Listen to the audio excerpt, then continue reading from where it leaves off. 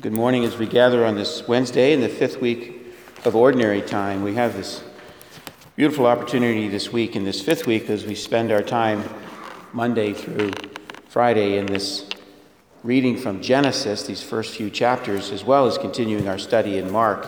We're reminded again of the origin of the human family, and you've heard said many times the Bible, Holy Scripture, is not a history book, but history is embedded within it. What anthropologists are universally agreed on is the origin of we, the modern human, does have its source or original existence in what we know now to be the Fertile Crescent of the Mideast, what is today modern-day Iraq, down south as we make that curve into North Africa. This is the source of life for we as the human family. And here we have, in just the second chapter of Genesis, this naming of great rivers that exist to this day, Euphrates and the Tigris. They are true. They form the main flow of life through the modern-day country of Iraq, ancient Mesopotamia. They enter into the Persian Gulf. Gihon, this other river you hear of, flows through Jerusalem. Pishon to the north, don't know exactly which river that is, but it's likely one that flows out of the mountains that form the northern boundaries of modern-day Iraq and flows south into that fertile plain. And so there's this real attachment to real places and locations on earth that have existed through the entire telling of the human story, beginning in Genesis. And it's a reminder again of God's omniscience and God's plan for us, for all of us, that we understand his presence, that we understand his creative bounty, that we understand he willed us to live. As we heard yesterday, he was very pleased with the introduction of man. He says that. And he looked upon what he had created in the human family, Adam and Eve, and he was very pleased. He was pleased with all the other previous days of creation, but very pleased when he made us, our ancestral parents. And so we engage Scripture with this beautiful understanding of our Lord's plan for the human family and his desire that we know him. That was our theme on Monday with the children, isn't it? Why are we born? To know him. To know him and to love him. That's why we exist. And that's the entirety of our life, is to know him and to love him. Today in Mark's Gospel, we have our Lord and Savior teaching so beautifully and so simply, as teaching a child. Remember again the setting. He's engaged with a dialogue with the learned. These are very educated, the elites of society, the Pharisees and scribes who knew the law. And many followed it very authentically. They followed it very authentically. Their hearts were actually very sincere in trying to be an adherent Jew. And they believed that these dietary laws, and they believed that these purification laws, and they believed that the offerings were necessary to live in what is known as Hokmah in Hebrew, which is to live in alignment with the will of God. And if I am going to pursue Hokmah, it's necessary for me to adhere to these laws that have been passed down and handed to me and described to me by my elders, by my family, by the priests and by the Pharisees and the elites in society that described to me how to be a faithful Jew. Well, this is what I must do.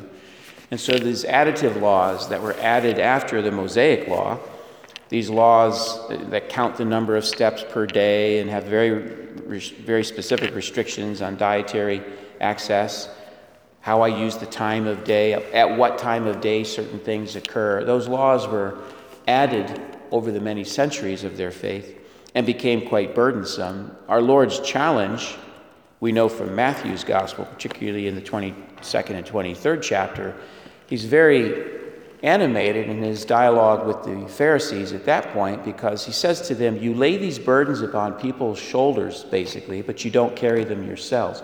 You hold them to account for these many laws you yourselves do not follow.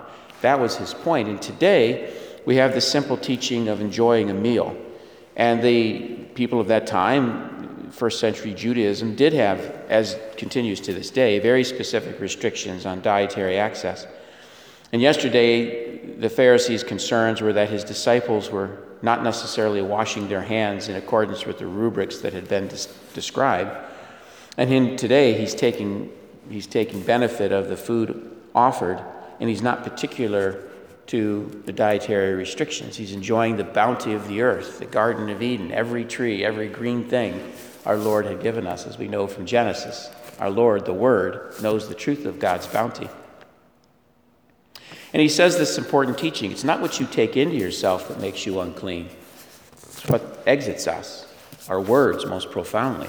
Our actions. Those are the things that bring defilement to God, not something he gave us of the earth. It's what we do with the nutrition and how it energizes and animates our actions, how it gives us life. What do we do with that life?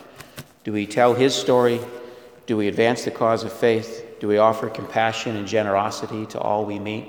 Or are we pecun and judgmental about someone else's practices that may not specifically align with ours? We celebrate the life of Saint Scholastica. What's so beautiful about her life is her twin brother, Benedict, is known and revered for having written the Rule of Life. Having lived some time in a monastic setting, St. Mount Angel Seminary is ensconced within beautiful Mount Angel Monastery. The monks and the students live separately, but you're absorbed into the environment, the monastic environment that's so beautifully and so authentically lived out there. And you learn the Rule of Life while you're there. It forms a lot of the charism of the hilltop, naturally so.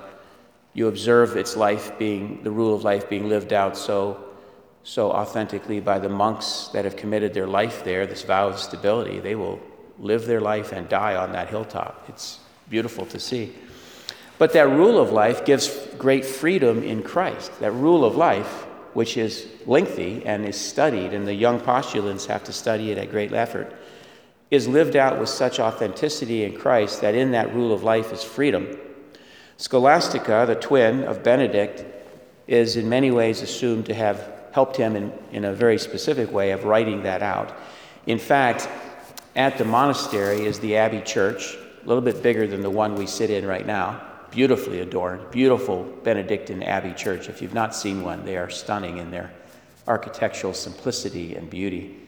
But there are two statues towards about a third of the way in from the narthex.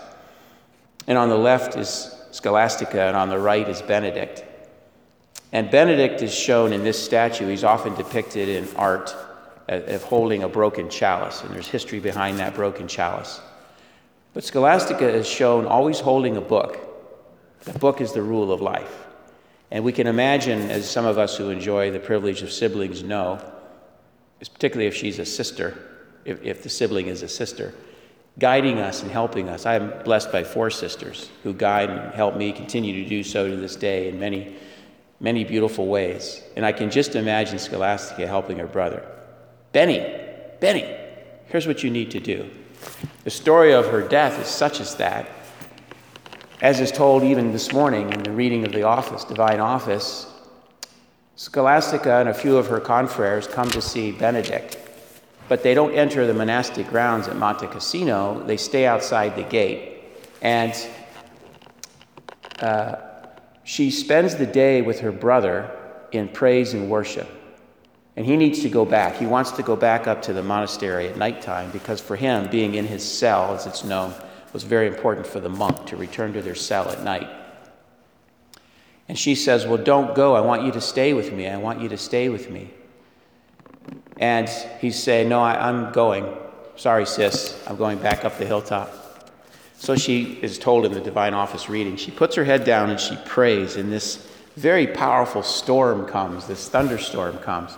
It's so powerful with the wind and the lightning and the rain that he decides, well, maybe I'll stay here. Maybe I'll stay here tonight. So they stay through the night together as brother and sister and the others that were gathered, praying together and speaking of spiritual things. And the next morning he leaves. He goes back up the hill. And 2 days later, I think, or 3 days, he says he sees, she dies, and he sees her soul ascending like a dove to heaven. And how beautiful that she got to spend that last night proximate to her death with her brother in praise and worship of our Lord.